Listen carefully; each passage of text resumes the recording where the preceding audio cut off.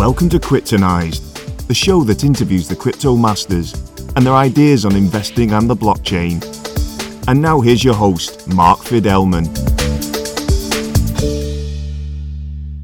Hello, everyone. Welcome to Kryptonized. Today we have Ben Perrin, and we're going to talk about what sets Bitcoin apart from other altcoins and digital currencies. Now, Ben is a big fan of Bitcoin, not such a fan of altcoins, and we're going to get into that and find out why, because I'm a fan of altcoins, and I want to find out why Ben isn't.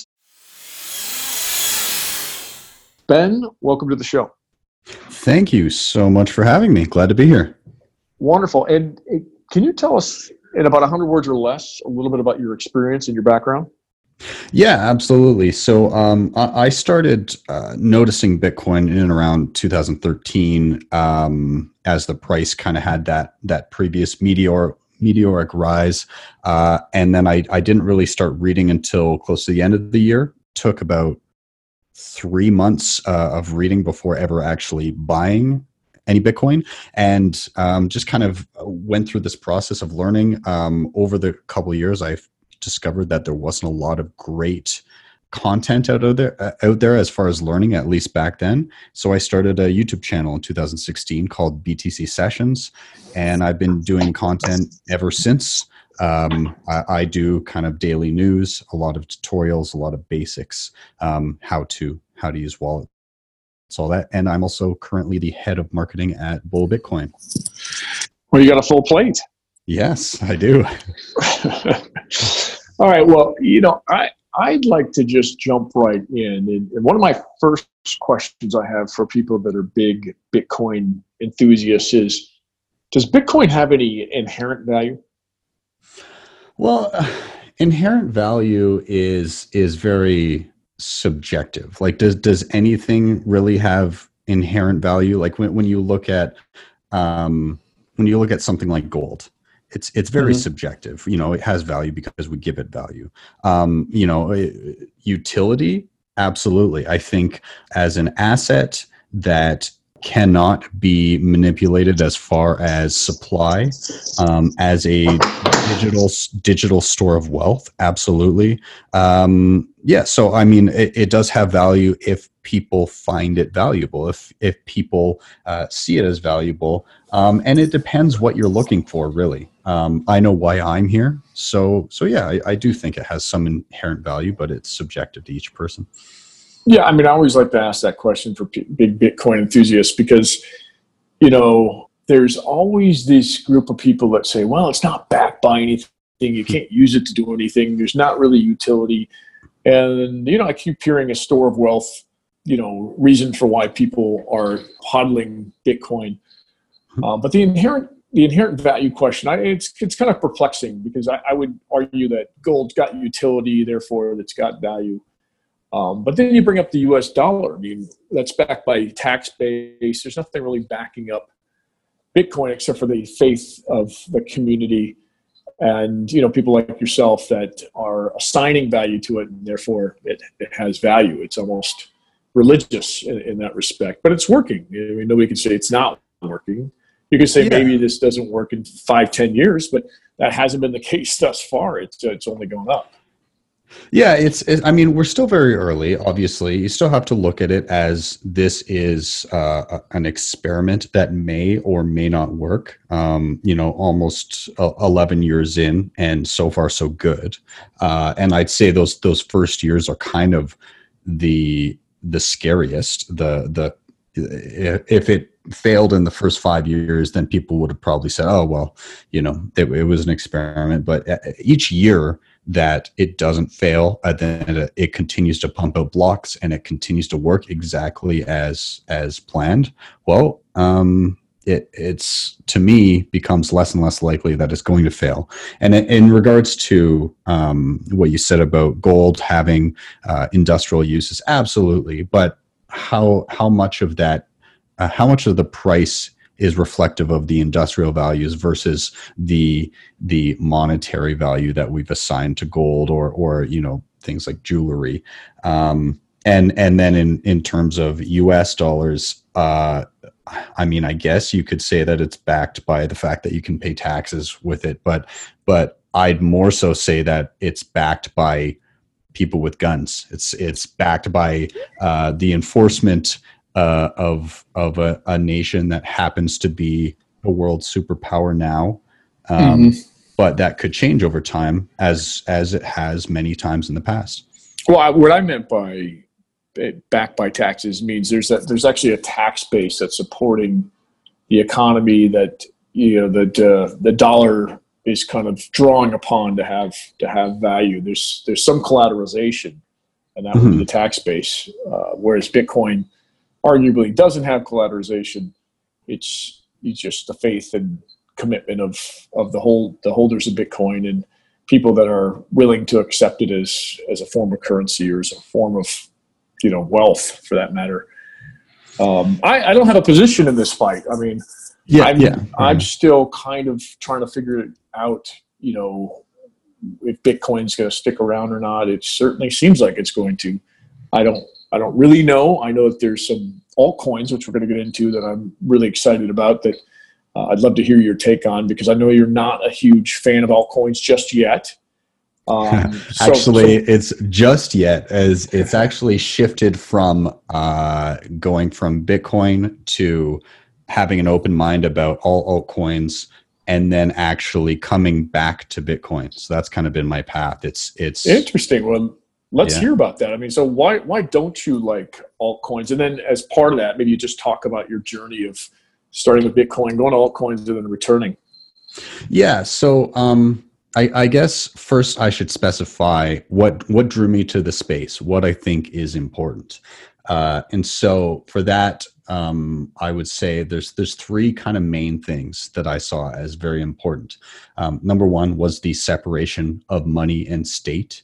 We saw the separation of church and state, which allowed for the proliferation of science.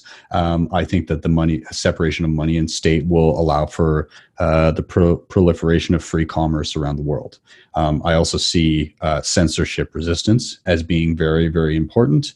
And I also see the aspects of Bitcoin that lend it to being sound money as being very important. So those were kind of that's the trifecta that I saw as being the most important parts of Bitcoin. There was other important parts, but that's kind of where I got started. So I guess when I first got into Bitcoin, I hadn't really honed in on some of those reasons, and I hadn't really honed in yet on the qualities that allowed those three things to hopefully work.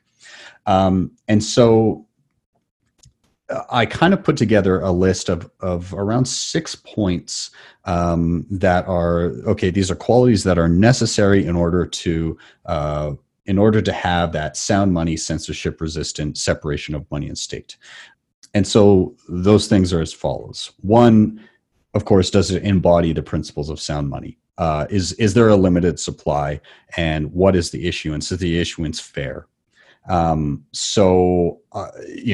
lot of people that jumped into the crypto space in 2017, all they were looking at was the price. So, Bitcoin's up around $20,000, and people are looking at something like Ripple saying, "Oh, I'm gonna grab a bunch of XRP because it's cheap," without taking into account that there's 100 billion units of XRP, 60% of which is still held by Ripple Labs and readily being dumped on the market, versus a limited supply of 21 million Bitcoin that tapers over time. Another point is it actually borderless and censorship resistant? So most cryptocurrencies in general, I would say, technically have those qualities, but that does rule out stuff like a centrally backed banker coin, like a JP Morgan coin or something like that. Does it exhibit sufficient decentralization? So how decentralized is the network, and resistant to centralized attackers? Is there a huge network of distributed nodes? Is there can power be centralized into a single entity? Which leads me into another point. Is there a discernible figurehead or leader? Because if there is, then even if they purportedly don't have control over the network, sometimes and quite often they can be elevated to like a deity-like position, where you get into a situation where they say jump and a chorus of followers say how high. Another thing that I think is important about Bitcoin is it incredibly difficult to change in a non-backwards compatible way? And why is that important? A lot of people think that sounds counterintuitive. Why should it be difficult to change? Well, it's because you want to guarantee the promises of sound money, right? Like I want it to be sound money, censorship resistant, separation of money and state. So those are hard promises that I do not want to be able to change. If you jump into protocol level changes at the drop of a hat, like sometimes with something like Ethereum, where they can quickly execute hard forks regularly, it calls into question how much of a promise you have with that 21 million cap. And so that's something that I don't want to change. And it would worry me if Bitcoin was regularly able to make sweeping changes to the base layer of the protocol. And then the final point that I think is very, very important when it comes to Bitcoin is that it preserves the ability of any individual to validate and follow the consensus rules, otherwise known as running a node. So running a full copy of the Bitcoin blockchain with every single transaction that has ever existed, being able to validate the total number of Bitcoin that exists, being able to validate your own transactions.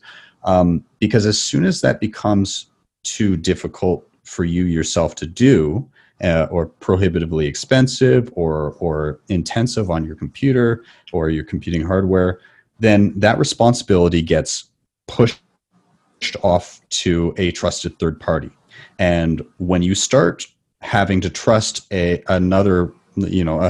third party to validate the state of the entire network for you and validate transactions for you, that sounds a lot like a bank to me, and it sounds a lot like centralization. And so that's kind of where my bases come from. And going through that list, it's not that I, for some reason, just conclude that all altcoins are garbage. It's that I have yet to take an altcoin, run it through that list of 6 points, and not have one box that is not checked off. So, yeah, that's kind of where I'm at. Okay, but why is your 6 check boxes the only thing you're looking at in order to determine whether a coin is of value or not? Are you open to saying, well, maybe it doesn't meet these 6, but it still could be valuable in the future?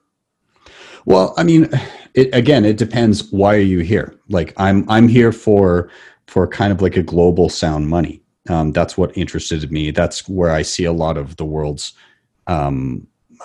problems spouting from, not all the world's problems, but I see an inherent problem with the way that our money works currently.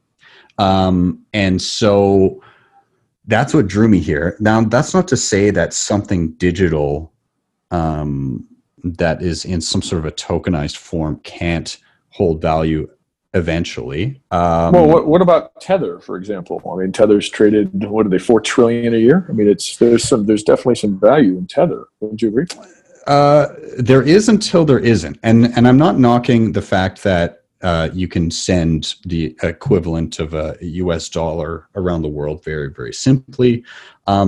It's more the fact that there is counterparty risk introduced into Tether. So what I mean is Bitcoin itself is the asset itself is digital. And that's what gives you the ability to independently audit the entire network at any time for any person running a node. When it comes to Tether, sure, you can independently audit the number of issued Tether tokens, but there's also the counterparty risk that comes in to the auditability of the reserves.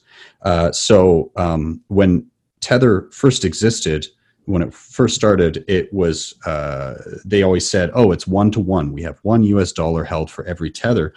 Well, that's changed since, and now it's a mix of dollars versus other assets that are in holding. And it's not a full kind of 1-to-1 reserve. And so the reason that I say that is anything backed by anything requires trust, and Bitcoin was built to remove the need for trust. We lost the gold standard because we trusted people to only create a specific number of dollars representative of ounces of gold in a vault somewhere. And when countries went to repatriate their gold and there wasn't enough, what happened? Well, that backing went away. And so Bitcoin was seeking to fix that problem that led to the downfall of the gold standard. And when you introduce a token that's backed by something else, people do need to understand there are inherent risks of that trust in a third party. And you can't audit it yourself. Right. But okay, so a couple things, but there's still value in securing things via Tether, right? It reduces the risk on both sides. Let's take Bitcoin, for example. First of all, I can't pay for anything with Bitcoin under $10. Nobody's going to take that money. So there's not even value in Bitcoin in some instances. So can I ask why you can't pay for anything in Bitcoin under $10? Well, I mean, the transaction costs alone are going to be close to that, right? Well, I use Lightning Network every single day. Okay, so explain to everybody why Lightning Network kind of reduces those costs. So Lightning Network is essentially a layer on top of Bitcoin that can lock Bitcoin into contracts. So one way to think of it is, let's say you were a bartender at a bar and I was a patron and I was ordering drinks all night. We could do this one of two ways. I had $100 and every time I bought a beer, I send you a transaction for $5. Or we could start a tab. That tab could start with me having $100 and you having $0. And then every time you come over to the table, we basically sign a contract with that locked up money saying, well, you gave me a beer, so now 95 to me and 5 to you. And that contract gets updated every time a new beer comes. And at any point, either one of us can close out that contract, meaning a potential 20 transactions could be condensed down to what would end up being 2, opening the channel and closing the channel, or opening the contract and closing it. In the future, and it doesn't have to just be between 2 individuals.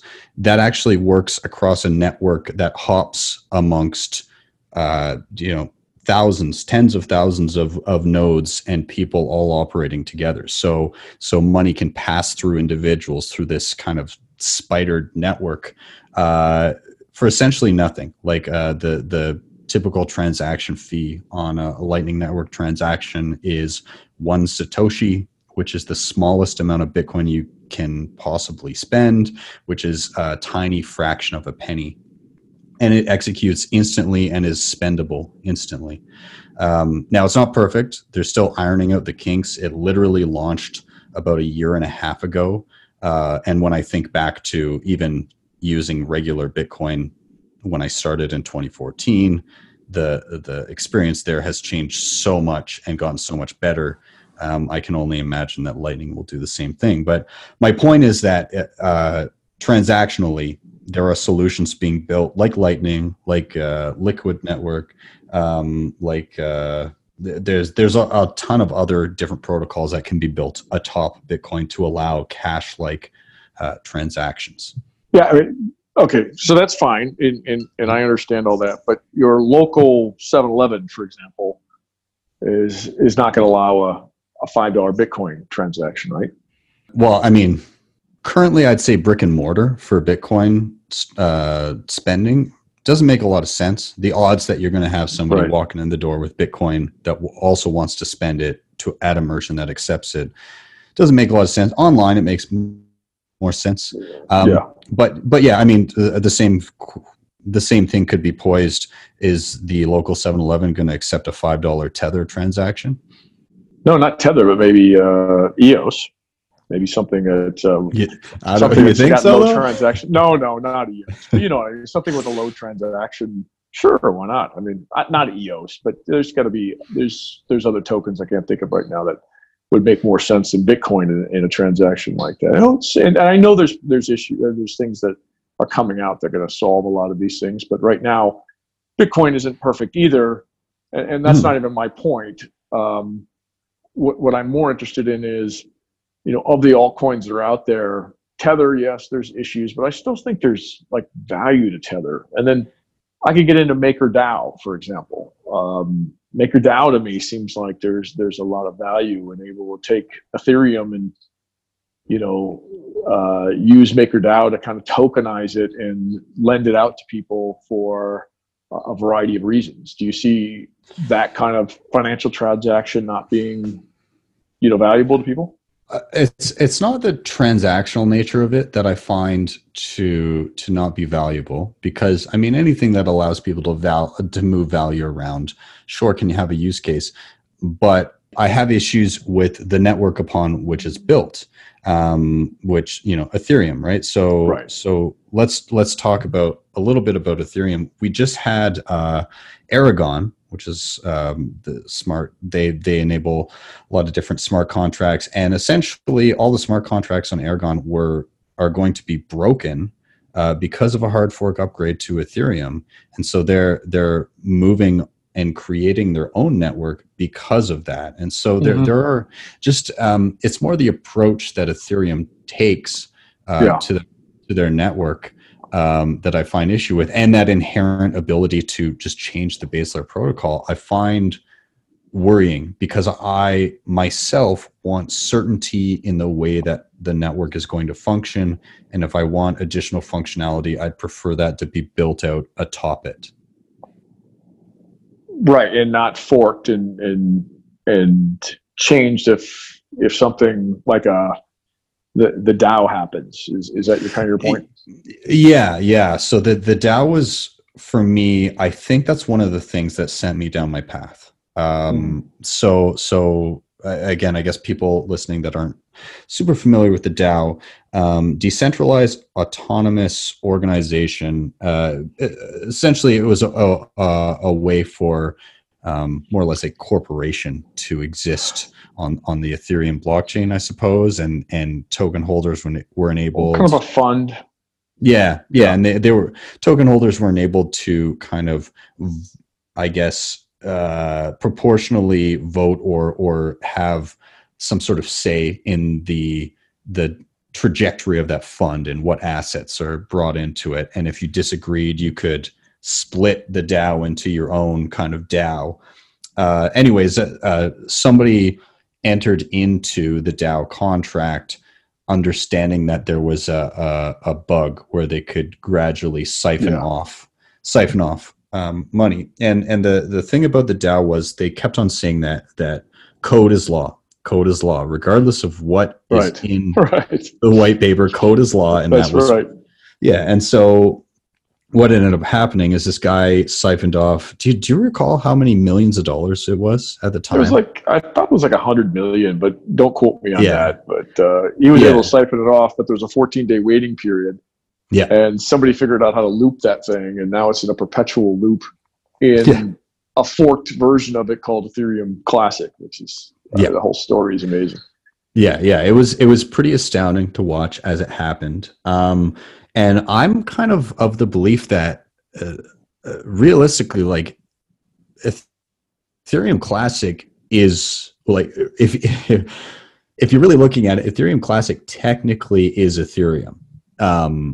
Obviously, the consensus was the crowd went with what is now Ethereum. But if you're kind of looking on a backwards compatibility framework of kind of the protocol, at least at the time of when the network was forked, Ethereum Classic kind of was the original Ethereum, and on that network, the attacker still has those funds. So he can't access it, right? He can't get to it because isn't it a perpetual loop? I haven't kept privy to what's happening with Ethereum Classic. He can't get access. I know he can't get access to it because every 14 days, if somebody comes in and claims it, then the 14-day period resets, and then somebody else can reclaim it. It's just like in this perpetual loop. It's just crazy. The crypto world is crazy. But anyway. Yeah. That's fair. Okay. Yeah. All right. So you got Ethereum. Okay, I understand. You got criticisms of it, but I mean, you've got some pretty interesting things that are being created on top of it, and some interesting potential use cases, especially when it concerns smart contracts. And it's expensive, definitely expensive, but EOS has kind of taken that another level and figured out how to make it less expensive. Yeah. But don't you see, are you like anti-altcoin for the foreseeable future, or is there a time when you say, okay, now this altcoin is going to have some value? I think Tether's got real value. We could agree to disagree on that, but maybe are there going to be some altcoins eventually that have enough value for you to actually invest in? I'm going to say that with my line of thinking right now, I haven't seen that manifesting. Now, I'm not saying that you won't be able to hold something that is in a tokenized form that is not of value. So let me give you a couple instances where I think that a tokenized value could make sense. So one would be an actual security in digital form that has only been issued digitally. That's very important. So not like a stock certificate held somewhere by somebody that has also been created digitally as a representation of that physical stock certificate. But when we get to a point where actual companies can issue their stocks entirely digitally and can be audited in real time, then of course that holds value, right? You're holding a piece of a company, as people should be able to do. In fact, I think it's better with the digital representation, because what that enables is individuals peer-to-peer to transact and trade stocks without the need for a middleman. So I see that as an inherently good thing. How would I like to see that play out, though? I prefer to see that, again, layered, utilizing the security of Bitcoin, because from what I've seen from a lot of other chains, they are either careless in the way that they deal with their base layer protocol, or they can be centralized and coerced into doing certain things. So I would prefer to see it play out where it's maybe like a pegged side chain, a third layer atop something like Lightning, perhaps. Mm-hmm. I don't know exactly, but I do see value in being able to hold an asset that from the get-go itself was digital, but represents something of value, like a company. What about like Binance, who are a Binance token with the exchange backing it up, and now they figured out a way to kind of skirt security laws, at least here in the U.S. I don't even think they apply worldwide, but where they're able to burn tokens based on this so-called profitability that nobody's got any visibility into. What do you think about that model? Again, like it's so with the Binance token. The main draw for that one, correct me if I'm wrong, was for traders to save on the trading fees, correct? Like, no, definitely. That's one important part. Thank you for bringing that up. That is one, but the other is there's kind of a quasi dividend given out, even though it's a utility token, quote unquote. They've turned it into somewhat of a security token because they're taking profits and they're burning tokens based on what the profits are. Okay. Now, how is that consensus reached as to what is burned, what is not? Well, You know. this is somebody coined the term Chinese accounting, Yeah. and so I don't mean to Wow. make light of it. I think their model is very innovative, and I think it'll be a future model for a lot of utility tokens. They've done a wonderful job. Yeah. So what happens is they come up with a profit. Now you and I can't look into their books to see. There's no governing rules around the accounting. They're just saying, hey, we made 10 million last quarter, so we're going to take 20% of that, 2 million, and burn 2 million in Binance tokens. So effectively, it supplies less, so the value of the token goes up. That's what they're saying. Okay. All right. But there's no way for anybody to kind of participate in the consensus rules or audit it, or so. I mean, again, on its head, like when you're looking at it initially, okay, there's a company that has a token that, I mean, the utility of it is that you save on trading fees and you get some sort of a dividend for holding it. So, I mean, I guess one could maybe argue that the value there is in using it for trading and then hoping that the value of the token gradually rises based on demand for that trading. The whole thing for me, though, talking about BNB itself, is it really hinges the value of the token 100% is also hinging on the success of the Binance exchange as well. If people aren't trading there, they have no use for a token that saves them in fees, and even the dividends that you get at that point, if nobody's wanting the token, then the dividends you're getting are also worthless. While it may have some utility and value, that value is very much dictated by Binance itself. And I mean, again, that's not necessarily bad if you were dealing with an actual security where you're owning a part of the company. But I mean, they're not really beholden to anybody with this token, and that's part of the issue with some of these issued tokens. Is you can kind of just fly by the seat of your pants with how they function, and a lot of these just have not a lot of recourse in how the protocol actually executes. Yeah, I would agree. I mean, it's rife for abuse. You know, look at the pink. You know, you look at penny stocks on the pink sheets. Yeah, I mean, I kind of liken it to that. You know, there's not a lot of reporting requirements. The people seem pretty reputable to me, but when you get into the future and people are trying to maximize value for themselves, you know, there's some accounting shenanigans certainly that can take place, and probably are taking place right now, just given that you're not under any kind of reporting requirements. Yeah, and I mean, this is in no way a knock on Binance, the company, and as much as I'm not a fan of altcoins or encouraging newcomers that barely understand Bitcoin to just take a roll of the dice on a bunch of coins that they never heard of.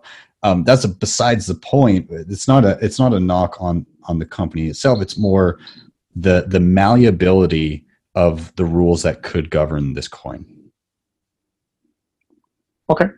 I want to cover one more that was just announced that I find pretty interesting, very, very interested in your perspective on, and that is China's DCEP that was just announced. I don't know if you've got an opinion on that yet, but for those of you that don't know, it's backed by gold.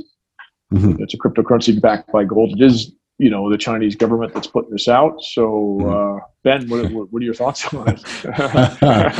Oh, I'm sure you can imagine. Okay, so a couple things here. I actually talked about this on as I was recording my show today. I was talking about Peter Schiff was talking about this, saying that China's new coin that's going to be backed by gold is going to be bearish for Bitcoin. But I think in saying that, it entirely misses, like we talked at the beginning of the show, it misses the whole point of the need for Bitcoin in the first place. It's that you have a digital asset that you can audit at all times and ensure that you know transactions are legitimate, that they conform to the consensus rules which you've signed up for, and that you can audit the entire supply, the entire network, and those rules are not malleable. That with a good degree of certainty that they're not going to be kind of screwed with, right? The reason why Bitcoin was necessary was because of the irresponsibility of central banks. The irresponsible practices, the constant, QE and bailing out of banks that themselves had irresponsible practices. So, in assuming that you can fix irresponsible central banks by just introducing a digital coin created by a central bank, I just don't see how it fixes the problem. And let's say that for the time being, yes, China creates this digital coin that is backed and maintains a steady peg to their gold reserves. There's nothing to say that down the line, as new people come into the regime and new people get into positions of power, that peg is going to be maintained. You can have the most honest guy it's looking at the people, looking at China right now. I would not. I would already be skeptical. But you could have the most honest person in the world saying, "Hey, we've got a peg for this coin to gold in whatever amount, and it's going to stay that way."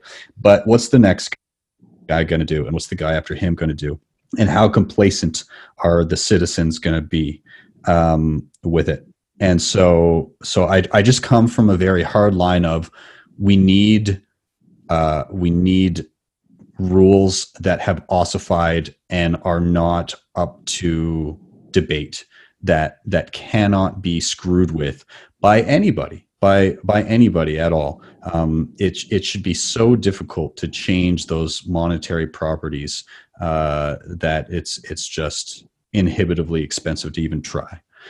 So in short, I mean, maybe you'll see kind of a temporary return to the gold standard, which would offset the value of Bitcoin temporarily until the peg was once again inevitably broken. But if it's not, then I have a feeling it would be because the threat of Bitcoin taking over as a store of value was too great, and so it needed to keep people honest. In either scenario, hey, that's great. That's great. It's leaning us towards a more sound money that's not manipulated as much.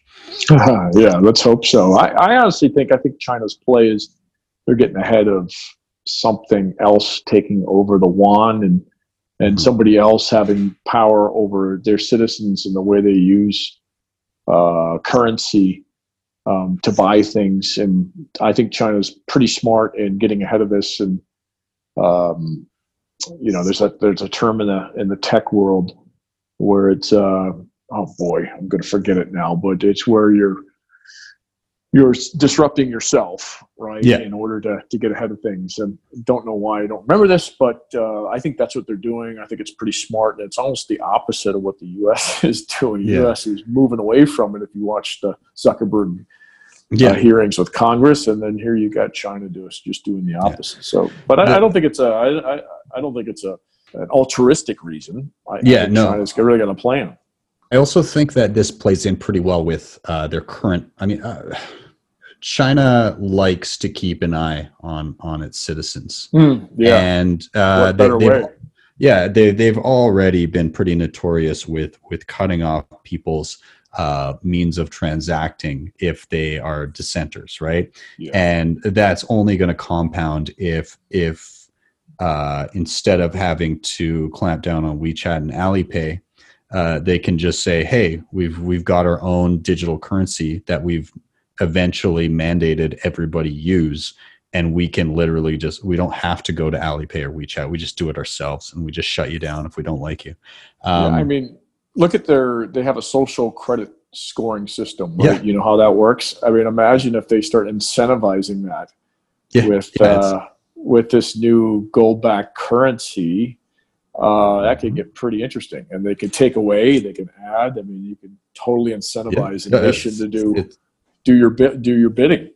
Yeah, it's really when you get into the nitty gritty of it and you look at the actions of China as a country currently, the idea of a centrally backed digital currency being potentially forced upon its people, which is what's going to happen. is terrifying, right? Because then all of a sudden you say something off color about the government and you wake up to find that you just don't have money anymore. It's just insane. Yeah, it's not only that you can't use it, it's that it's just gone. not there. Right. So yeah, I think that we do have a choice coming up. We do have a choice coming up of are we gonna go the way of, because cash is going away. Like it may take a little bit longer than some people expect, because there's always going to be kind of black markets that evolve and alternatives that evolve. But cash is going to go away at some point, and at that point, we have the decision of do we want more of the same but in digital form from our central banks? Do we want corporate coin, JP Morgan coin, Libra, or do we want something that is created and cannot be coerced by any single party? And so I hope that people, at least for the moment, don't get too complacent and do gradually move towards the uncontrolled kind of Wild West, because I think that's probably our best option. But time will tell. Yeah, we'll see. All right. Yeah, I agree. It'll be interesting in a couple of years to come back and kind of re-examine what happens here, especially with the Chinese cryptocurrency. All right. So Ben, last question I have as we're wrapping these things up is, in 100 words or less, if you could invest a fictional $100,000 in one or two cryptos, what would they be and why? I already know the answer, but just want to hear you say it. Yeah. Well, obviously, my answer is Bitcoin. So looking at it historically, here's why. Yes. Some, especially in the bull markets, you can have insane returns on some altcoins, but if you look at the long term of and you price not in dollars, but in Bitcoin, that's what I'm doing. that's how I think now. Yep. If you price in what a coin would cost you in terms of Bitcoin, over time that greatly diminishes. You're losing Satoshis, you're losing Bitcoin. I did sorry to tag this on, but Brian Kelly on CNBC made a video in the middle of 2017 saying this is what a good diversified crypto portfolio looks like. And this was before like the absolute mania at the end of the year. And so I took a look at what the returns would have been like. You would have gotten returns still. You would have been up, and I made this in like April or something. But had you just invested in Bitcoin, you would have been way better off. And what I mean is, by investing in the other altcoins and having a diversified portfolio in this instance, you would have lost half of the potential Bitcoin you could have had. That's interesting. Yeah, I mean, it makes sense. I mean, there's only been a few coins in the last year or two that have competed with Bitcoin, right? Like, I mean, well-known coins like Binance. There haven't been a lot that have been able to keep pace with it. But I mean, they're far and BNB, and BNB, it's a function of the fact that they are the biggest online exchange. And will that always be the case? And will the demand always be there? Who knows? No, nah. I mean, it's going to fluctuate. Yeah. Okay, so I am going to wrap things up, Ben. I really appreciate you being on the show. I want everyone to know that look in the notes. We will have Ben's key takeaway. He's got a YouTube channel. We're going to link to that. Follow him, subscribe to him on YouTube. Also, you can find him at btsessions.ca for private education sessions. And lastly, if you enjoy our podcast, please write a review for us in the Apple Podcasts and Google Play apps. Your reviews encourage us and help others to choose our podcast. Once again, thank you so much, Ben. Thank you for having me. A reminder that we are not financial advisors, and anything we talk about or refer to on the show should not be considered or construed as financial advice. We encourage you to do your own research and come to your own conclusions.